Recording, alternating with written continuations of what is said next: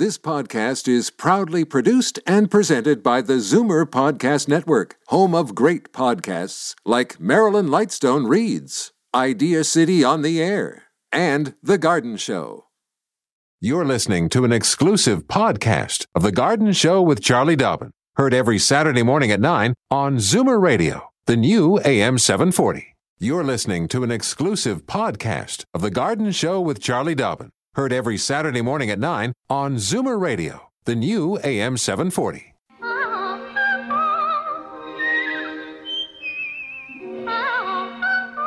Welcome, friend, to our weekly garden party. We hope you brought along your questions because it's time to dish the dirt. On The Garden Show with Charlie Dobbin, exclusively on Zoomer Radio. Well, it's beginning to look a lot like Christmas. That's exactly what I was going to say. Everywhere you go. I know. know. You know what? Charlie, we were sitting here just before going to air, and you said, do you know what? I think we're going to have a white Christmas. Yep. Yeah. Weather's with us. Absolutely. You took a look at the charts for the next couple of weeks. Yep, the charts. That's called the forecast, actually. Yeah, the forecast. Yeah, I've got an Excel spreadsheet that Santa Claus put together and sent to me, and it's all looking good. Right there. My gosh. No above That's good. zero. I love a white Christmas. Me too. I do. Now I can actually get in the mood. I've got to get a tree this weekend, and move on into the season. Exactly. Okay. Well, by the way, this is Frank Proctor for anybody who is listening for the first time. And that's Charlie Dobbin. Exactly. On my right is Frank Proctor, and on my left is nobody. Yeah, you're right. Just the two of us in this studio, but across the there's Sebastian with his smiling face. Yes, and he's handling all the phone calls that you'll call in. Of course, and you'll give everybody the number, so even more people will call in. That's a good idea, Charlie. Yeah. You know, once in a while, you come up with a good idea. Okay, Thank you. In Toronto, if you want to get a hold of Charlie by the neck, no, give her a call. 416-360-0740, and then anywhere in the province, it is toll free 1-866-740-4740. The Garden Show, where we have a little mantra: call early, call often, one question per call, and you can always call back, and get it on for the second time. That's happened before, hasn't it? Yes, and you know what? I find people email and send about 20 questions in their emails just to get around that. Yeah, little rascals. Okay. Oh, yeah, and if you're a first-time caller, let Sebastian know, because then when you're welcome to the air, that will precede your voice. Wings. Okay? Yeah. Get Garden your garden wings. Well, anyway, you got stuff going on there? I do. Okay. Did you want me to share it with you? Well, that'd be a nice idea. Okay, doke. Evergreen Brickworks. Have you ever been there? Yes. Oh, there you go. Well, a long time ago. Holy cow. It's Pottery better. Road there. Yeah, it's better all the time. Yeah, so it's the Bayview Extension, Pottery Road. It's been a long process of taking the old abandoned brickworks, industrial sort of installation there that was very much mothballed for a long, long time, and slowly it's been turning into a real community gathering place with all kinds of cool things. Well, of course, at this time of year, they launch what's called the Winter Village. And the Winter Village is opening today. There is something happening every day in the village up until Christmas. Grab your friends and family, get ready to experience winter in a whole new way. You can eat, you can shop, and you can play today right through to December the 23rd. Weekdays from 3 to 7 p.m. and weekends 11 a.m. to 7 p.m. Free admission, of course. And something that's just, to keep in mind, there is a free shuttle bus from Broadview Subway Station to, back and forth to the Brickworks. I think it runs on the half hour. So, because there's not a lot of parking there, and on weekends it's super busy. Right.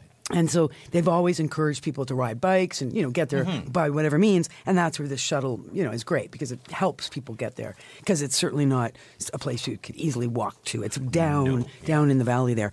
So for more information, go to evergreen.ca. They have a winter biking thing going on. So they've got bicycles with big fat tires. Oh, that you can rent there? Yeah, you can rent. And you can go tootling about down in the valley. They've also got skating going on down there. So you can bring your own skates or rent skates on site. Oh, that's great. Good stuff. All right. Yeah, pretty fun. I think I mentioned this, but keep in mind tomorrow, the Ontario Rock Garden and Hardy Plant Society is meeting from 1 to 4 p.m. You're very welcome to join in with Sean James of Fern Ridge Landscaping, who will be presenting Growing Gracefully, Maturing a Landscape. That's kind of like you and me. We grow old gracefully. Exactly. We're maturing. Oh, am I ever. In our own You little guys. landscape here. It's at the Toronto Botanical Gardens, 777 Lawrence Avenue East at Leslie in the Floral Hall. Speaking of Toronto Botanical Gardens, they've just released their brand new program guide. It's the What's Going On for winter and spring 2007. So January, February, and March. I see right off the bat from the front they include herbal cold and flu remedies. Exactly. So there's presentations, there's courses going on. These are all offered to both the members of the TBG and the public, but keep in mind members get a price break.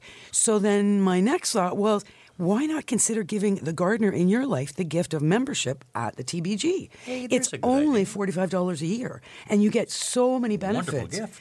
Well, it's a great gift because obviously you're supporting the botanical gardens, but you get all these programming. There's free events. You get money off at a percentage off at the gift shop. I mean, it's just and it's a really endless benefits. Super worthy cause. So that just was something that flipped to my brain as well. If you got that gardener you're looking to buy for, TorontoBotanicalGarden.ca. Nice plug. I love it. It's coming up to 9:14, so we got to push along because we do have callers on the line, and several of them are first-time callers. Nice. So I'm going to get my bell ring arm in get shape. your arm loosened up. We'll return here on The Garden Show as we check in with Charlie Dobbin on a Saturday. Don't change stations just because the weather changes. Garden tips and advice all year round. This is The Garden Show with Charlie Dobbin, exclusively on Zoomer Radio. Well, Charlie, let's just go around the corner first time up. Alrighty. In Toronto, there's Dorothy on the line. Good morning, Dorothy. Welcome to the show. Good morning. Morning. I got a very large chrysanthemum plant for Christmas. A chrysanthemum or a poinsettia? Poinsettia. Okay, yeah. Okay. And the thing is, other years, the leaves have fallen off. And I'm wondering how I can keep it this year. Where have you got it in your house? Where is it sitting Right by the fireplace. And you keep the fireplace going? Oh, no. Okay. There's no fire around it. Okay. No, the reason I ask is because one thing that poinsettias don't like is they don't like drafts. They don't want hot spots and they don't want cold spots. They want just, steady room temperature.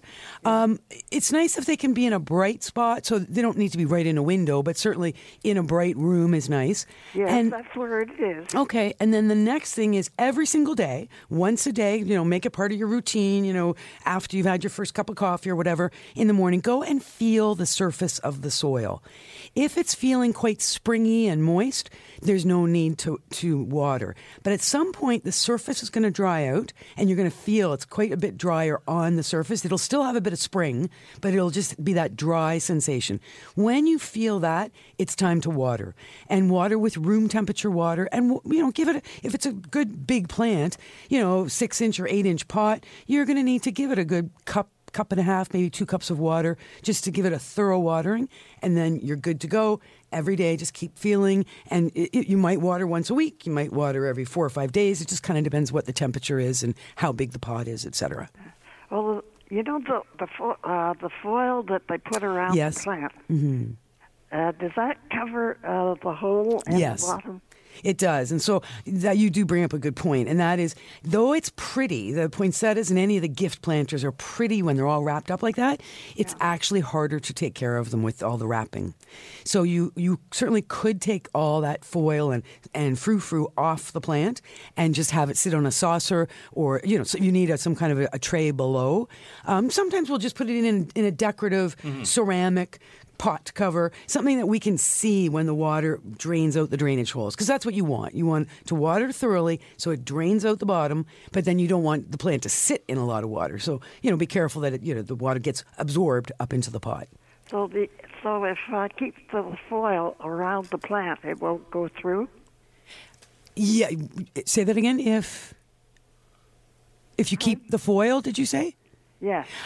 Well, it will go through, but it will sit in the foil, and you won't know. Like you can't see that you've watered thoroughly enough because it's or could you caught just up. make a hole in the foil itself? True. You can go from below with some scissors and cut some holes into the foil, and then again have that saucer below that. So yeah, that's a good point. Okay. All right, Dorothy. Thank you very much. Good luck with that. Yeah, absolutely. And on to our next caller. My golly, get my arm in shape here just a minute. Hey, Pauline in Scarborough. That's for you. Welcome to the show. Welcome, first-time caller. Thank you very much. You've got wings. I have wings. Oh, yes. Garden wings. Yes. First-time caller, garden wings. Welcome. Okay. I have a strange situation with amaryllis. Mm-hmm. I had 2 bulbs, and one has already come up and flowered and is on the wane, and the other one is just looking very sad. Mm. Are they new bulbs this year? No. One is 2 years old, and the other was last year. Okay.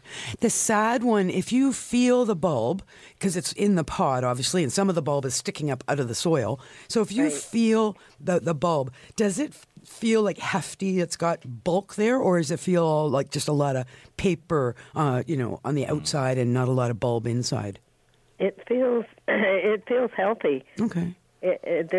When you squeeze it, it doesn't squeeze. It's okay. And solid. Okay, good. Yeah. That's good.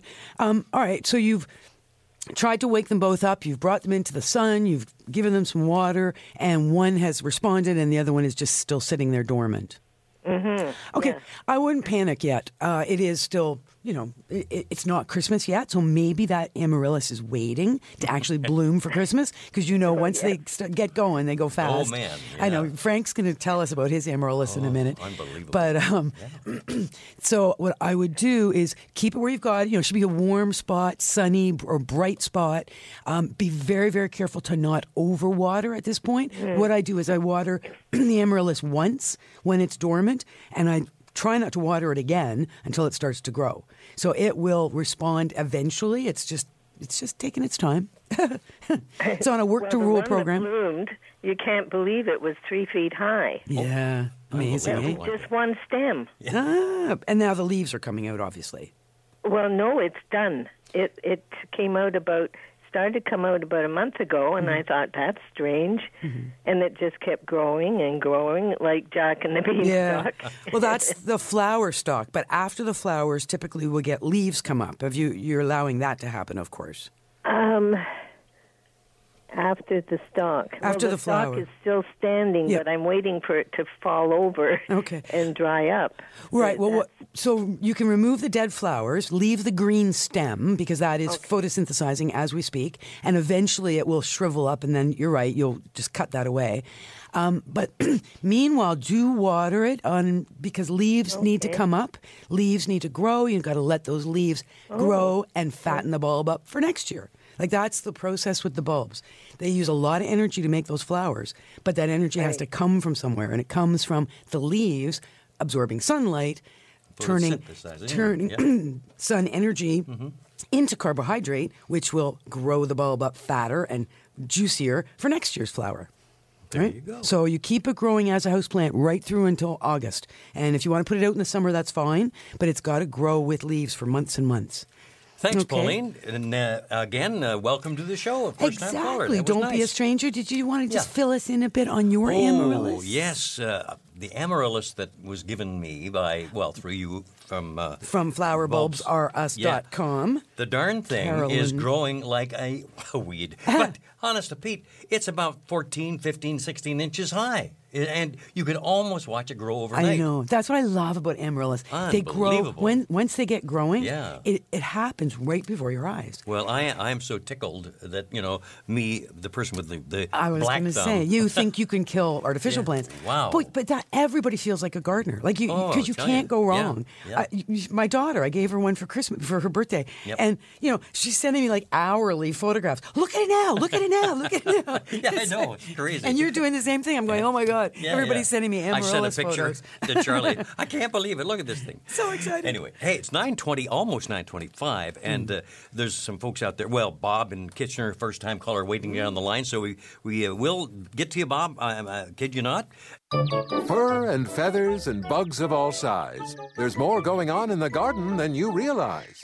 Should small creatures become a big problem, then you've got The Garden Show with Charlie Dobbin. Exclusively on Zoomer Radio. Well, just before we go to our next caller, I got to get those numbers on the air because we have a couple of free lines right now. 416-360-0740 in Toronto, and then anywhere in the province toll free, 1-866-740-4740. So if you've been trying past weeks trying to get through in the line, now's a good time to call. Well, hey, that's for Bob in Kitchener. Hi, Bob. Good morning, Bob. Christmas to you both. Thank you. Welcome to the show. Thank you so very much. The question that I have regards little pesky, I think they're called voles, V-O-L-S perhaps? Oh, yeah. V-O-L-E-S, yep. Yep. Okay, thank you. And they destroyed they didn't destroy my total lawn, but they did a damn good amount of damage to my front lawn last spring. And I've noticed some tracking going underneath my deck in the back, so I think they found a resort there. And, boy, I'm just trying to figure out if there's any kind of action that I could take that maybe prevents damage in the spring. So moles and voles look very similar, and they're small. They're like the size of a mouse, basically, but they have pointy little heads and noses as opposed to a mouse, which is much more blunt-faced. Correct. The difference, though, is moles eat insects and voles are vegetarians. So they will do massive damage to lawns and gardens, typically by chewing the roots from below. So they'll make tunnels, and then they'll eat all these roots off, and then the poor little plant dies because it has no roots. So, yeah, they can be challenging. I guess if you're worried that they've moved in under your deck, mind you, I guess, you're amazing, though. There's no damage to my backyard. At this point, they just seem to be feeding, I guess, at the front. They left, and my neighbor's lawn as well. They did a fair amount of tracking in the spring, and I'm just trying to think, I got to get away from this spring. Right. So Frank's looking at me like he's had some experience. Well, out at Shirley's place out in the Newmarket area, it's a farm, and the front lawn, basically, or the lawn, just inundated with moles or voles. I'm not sure which. But we tried to find out about this last year. Remember, there is a product where you insert it into the holes that you see, and it emits a sound sound that they do not like. Supersonic sound. And I wish I could remember the name of the darn product, but if you go online, I will, and just look for that, and that's the basic premise, is you put something in there that sends out this signal, this sonic signal that they hate, and they can get the hell away. Okay, so wonderful news. Okay, so now I remembered somebody did recommend that to us. So there is something out there, and it might be more mole based than vole based. Okay, but if anybody knows, call in, let us know. Well, here's the other thing: is just a quick search here on the web. There is a website called GetRidOfThings.com, and when you look up under voles, it shows you what they look like, shows you what the damage looks like, and best methods for vole control are things like habitat modifications, so trying to make your yard inhospitable so they won't move in, like clearing away brush and places where they might make nests, building fences, of course, to try and keep them out of the property. Make sure that you're fencing your trees because voles will chew the bark around the base of the trees, particularly just beneath the snow when there is snow, which will kill the trees because they'll girdle the trees. There are vole traps for trapping purposes. There's obviously vole poison, though I'd be very careful of that because you don't want to poison, animals that you don't want to poison. Getting rid of voles naturally includes using things like castor oil. Simply spray it where you want, where you want it, and the unpleasant taste and smell makes the voles run away. Of course, there's the hot pepper idea. Sometimes people don't like the idea of the hot peppers because they worry that the animal will get on their feet and then get it in their eyes and it's all horrible. But it's certainly smelling or tasting hot pepper, cayenne peppers, something that, they don't want to have any part of. They'll stay right away from. Owls. Keep, encouraging owls to be on the property because owls eat voles. And my other bottom line is a product that I have recommended in the past for repelling many pests from the garden is a product called Plant Skid. So it's one word, Plant, SKYDD, so double D. And this was invented or created in, I believe, Finland, and it was all about elk. They were trying to protect vegetation from elk and it's completely organic, and it is obviously available on the web, and it is available through some garden centers. But it repels not only elk, but deer, rabbits, voles, chipmunks, squirrels, opossums, moose. The list goes on. So it's safe and effective to be used all over the place. So that's another one to any of those suggestions might work for you, Bob? Give one of them a try and maybe a few of them. Yeah, okay. That's great. Good luck. Let us know how that works out. And again, Merry Christmas to you both. Thank you very kindly.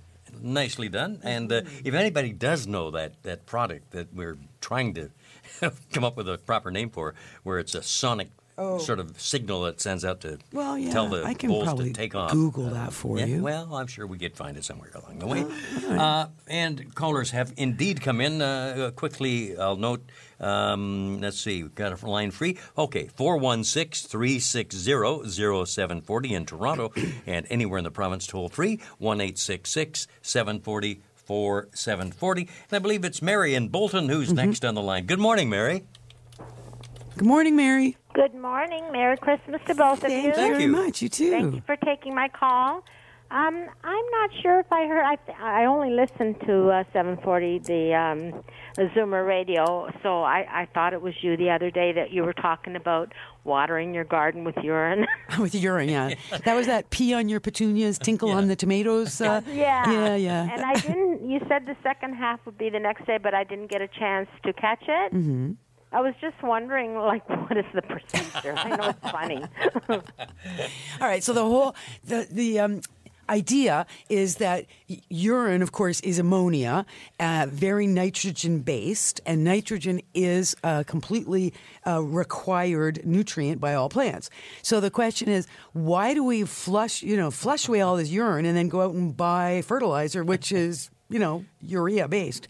So go out and tinkle on your tomatoes. Yeah, exactly. Well, yeah, I guess that was just being silly. But yes, there are people and that definitely keep their urine on the property. Now, you don't pee directly on the plants because it's too intense. You can certainly do damage to plants. It's more of the idea is peeing potentially in the soil that will be planted in the future or in the soil around plants.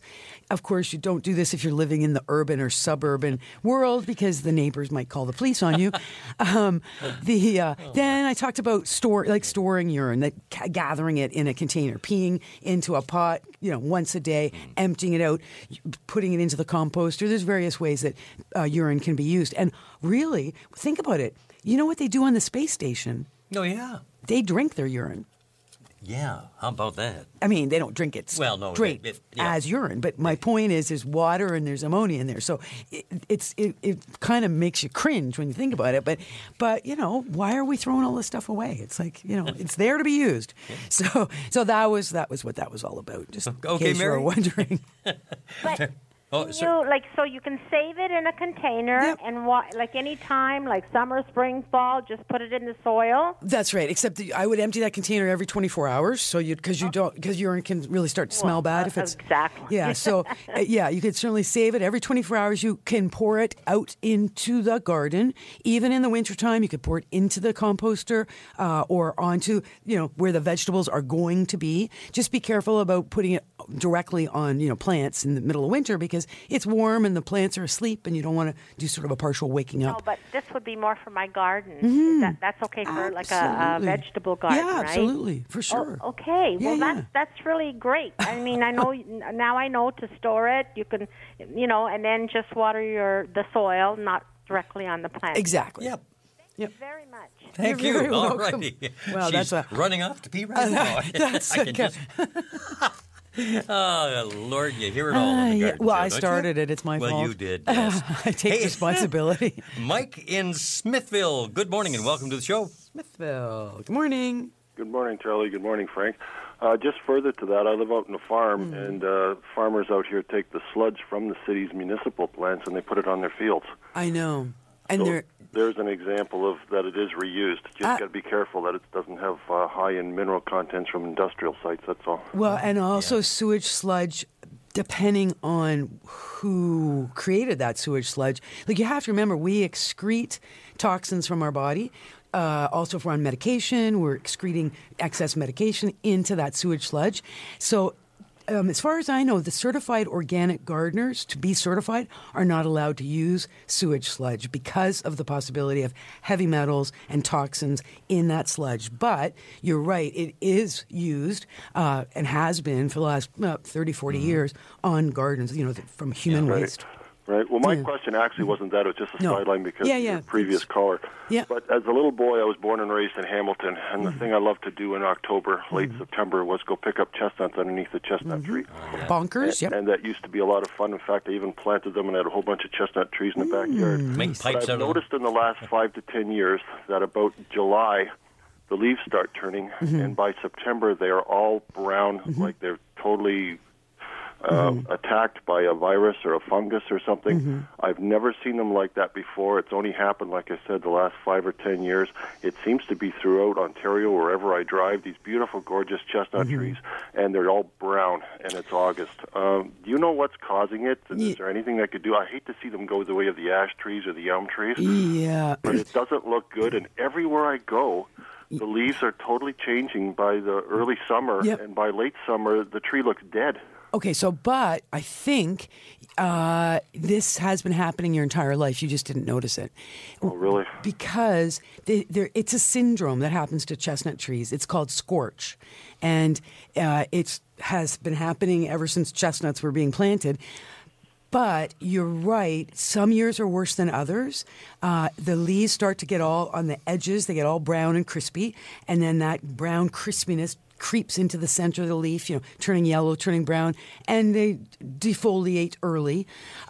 Now, some summers, like this one would be a good example, with the extreme drought, would have been stressful on all the trees. So we would have seen, the scorch perhaps even worse this year, or earlier defoliation in the chestnuts this year. Just that I remember as a young boy that I would look up and I would see the chestnut cracking and falling off the tree every time the wind hits it, and I remember those leaves being beautifully green. Yeah. And I've never seen anything like it now. It's like they're being attacked. It seems like all our different varieties of trees now are being attacked by something and are in peril, and we're losing so much. But it just seems that something that as a child I really enjoyed and had a lot of fond memories seems to be next in line. Well, the other thing is the air pollution.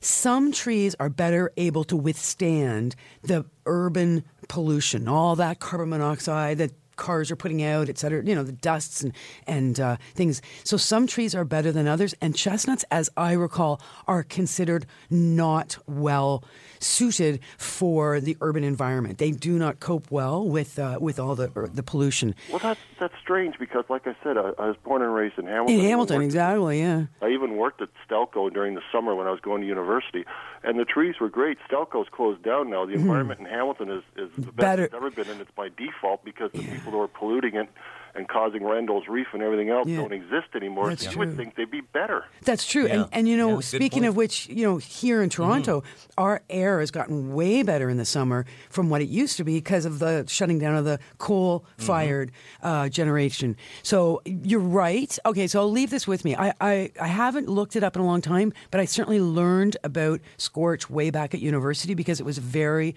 consistently would happen there it is right there, horse chestnut leaf scorch. So Cornell University has a big agriculture college. It says occasionally and without satisfactory explanation, the margins of horse chestnut leaves turn brown and curl up during midsummer. For a long time, we blamed the symptoms on de-icing salt and even featured them prominently on a de-icing salt injury extension bulletin out of Cornell. Compacted soils and unfavorable weather conditions, either very hot and dry or very wet, seem to increase the severity of leaf scorch. But despite our best efforts, we just saw too many inconsistencies in scorch incidents. So We saw, anyway, I'll see if I can report back any updates. It looks like the jury's out a bit on what's going on with the scorch question and what can be done to try and avoid it. Yeah, it just seems like you said if it's cyclic. I was hoping that they'd start to turn around, but I have not seen. I've only seen it getting worse. I haven't seen the cycle turn the other way yet. All right. Hey, thanks Leave for bringing it with up, me. Mike. I'll do some homework. Really an interesting subject. Yeah, Great question. Yeah. Coming up to 9:43, so we do have to take a little bit of a break here and come right back, and we'll say hi to Pat and Grafton when we return here. The Garden Show on Zoomer Radio. Daffodils and daisies, bluebells and begonias, forsythia and foxgloves, marigolds, magnolia, lavender and lupins, dahlias, delphiniums, stalks, phlox, hollyhocks, tulips and sweet williams. You've picked the right place for everything floral. This is The Garden Show with Charlie Dobbin, exclusively on Zoomer Radio. Well, as promised, let's go to the line and say hi to Pat in Grafton. Welcome to the show, Pat. Good morning. Morning. And Merry Christmas and Happy New Year. Well, thank you. To both of you. Thank you. Welcome back to the show. Thank you. I don't really have a problem. I just wanted to comment on a strange phenomena in my garden. Oh, what's that? Okay. I have Dusty Miller that have come back 2 seasons in a row. And right now, as I look out the window at them, Still standing up. they're as fresh and nice as great. they were in July. No kidding. Cool.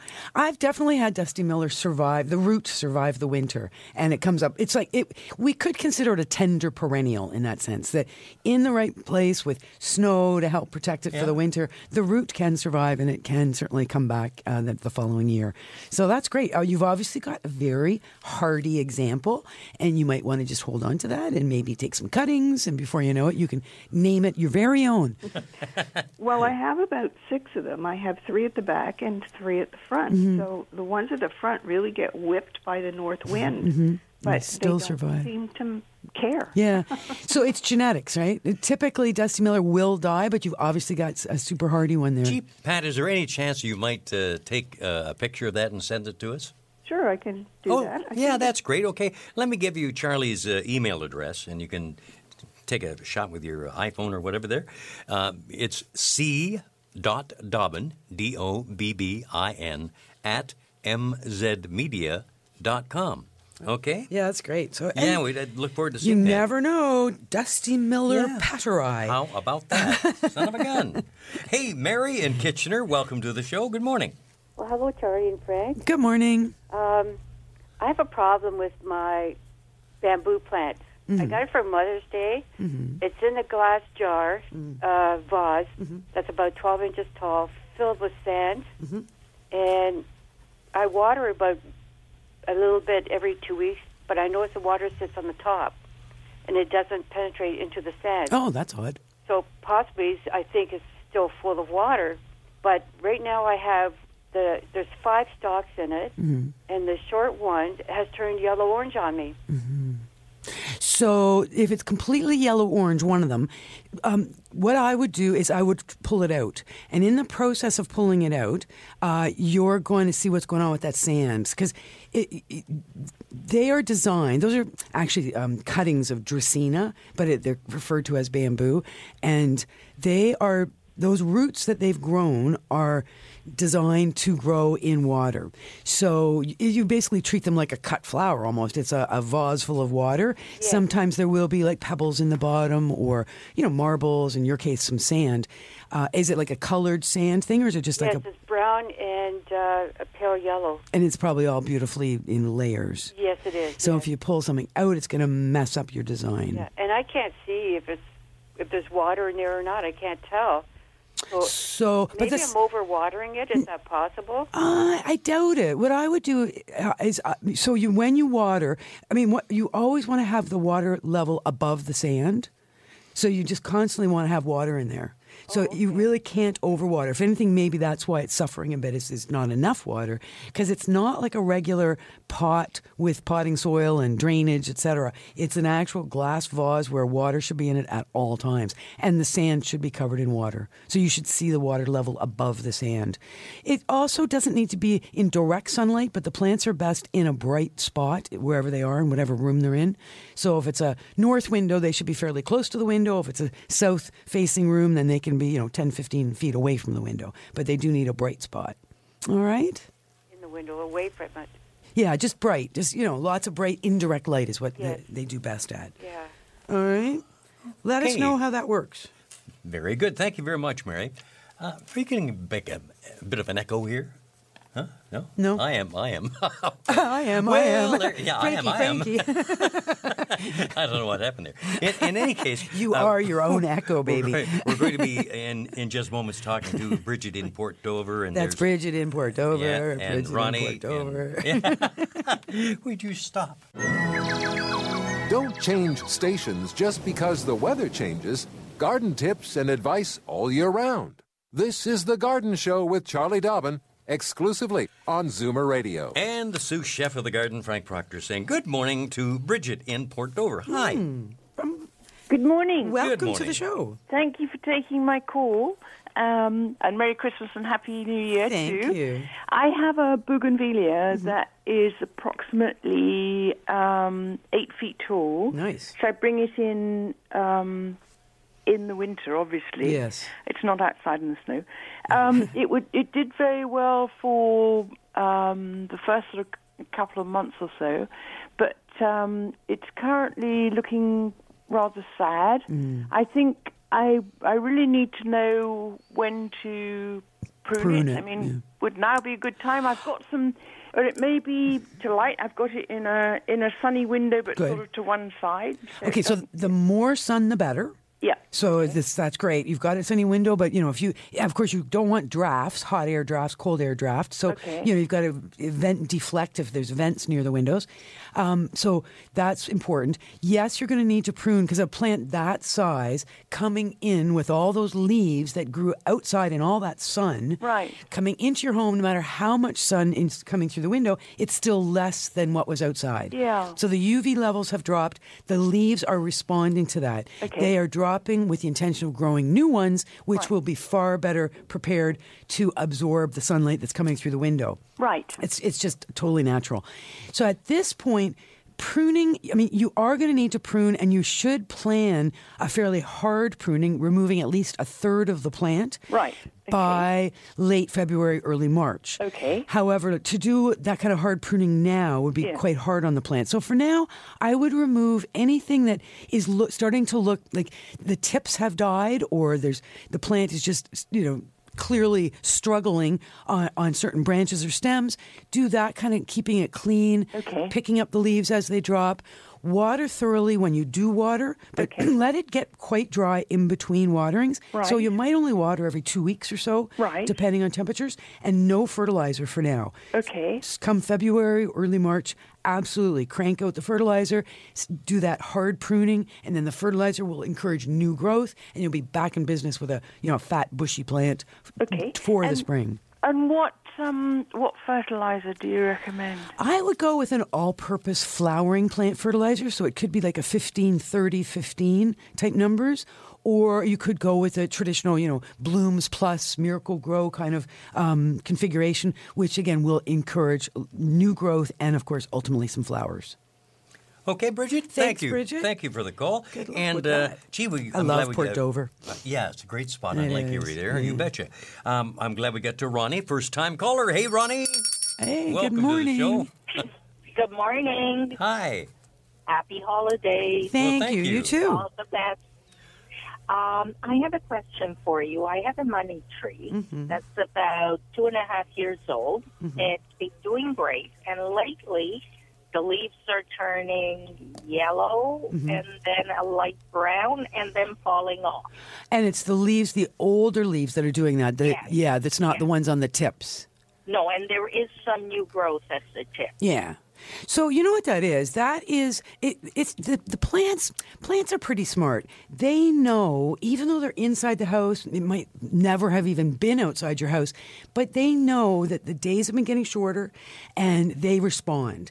And plants can never keep all their leaves all the time. They have to drop some of the leaves in order to, it refreshes the plant. The leaves get old. Sometimes it can even just be dirt and dust build up on the leaves, contributes to their demise. So the trick with the money tree is keep it similar to the bougainvillea we were just saying, watering thoroughly when it's time to water, but letting it really get quite dry between waterings. Keep picking up those leaves. Don't let them rot on the surface. You will consider doing some trimming in the spring just to help the plant, be a good shape. Turning it in the window every, 180 degrees every week or so, keeping it as balanced. In a perfect world, both your plant and our last caller's bougainvillea would very much love to sit on a pebble tray. So that's like a cookie sheet kind of tray, big tray, full of gravel. Pot sits on top of the gravel, and you always keep water in the gravel. So the plant is sitting up on gravel, but water is constantly evaporating around the plant, helping increase the humidity. So higher humidity helps hold on to leaves as well. These are tropical plants that do prefer a more humid air than what we typically have in the winter. All righty. Thanks for the call. Thank you, Ronnie. Hey, guess what I just saw go by the window? What was that? I just saw a huge soccer ball on the back of a... Yeah, I should have punched you to look out the window. It was a tractor trailer. This massive soccer ball just went by Toronto on FC, a Christmas man, wreath. they are covered in for in a great night tonight. BMO. We hope, Yes, so go TFC because absolutely that's 8 o'clock tonight. You got it. And I have to do a quick shout out. Yes. We are meeting my special friend James Gray of James Gray Landscaping for breakfast, and I'm hoping his wife Jane will be attending breakfast as well. Good buddies, and she's a graphic designer. He's a landscape contractor who often works with me on projects.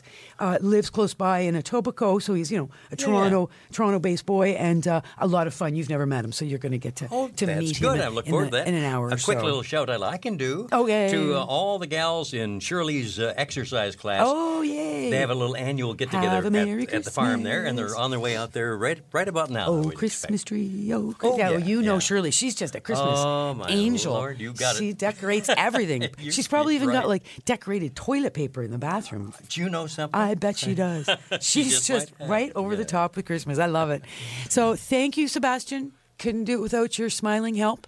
And thank you to all of our great callers from all over Ontario. I know. Yeah, way to go. And remember, we are here next Saturday and the following Saturday. So keep those questions coming and, keep thinking gardening. And Merry Christmas in advance. And Happy Hanukkah. It's coming too. You got it. See you next week. This has been an exclusive podcast of The Garden Show with Charlie Dobbin. Heard every Saturday morning at 9 on Zoomer Radio, the new AM 740. This has been an exclusive podcast of The Garden Show with Charlie Dobbin. Heard every Saturday morning at 9 on Zoomer Radio, the new AM 740. This podcast is proudly produced and presented by the Zoomer Podcast Network, home of great podcasts like Marilyn Lightstone Reads, Idea City on the Air, and The Garden Show.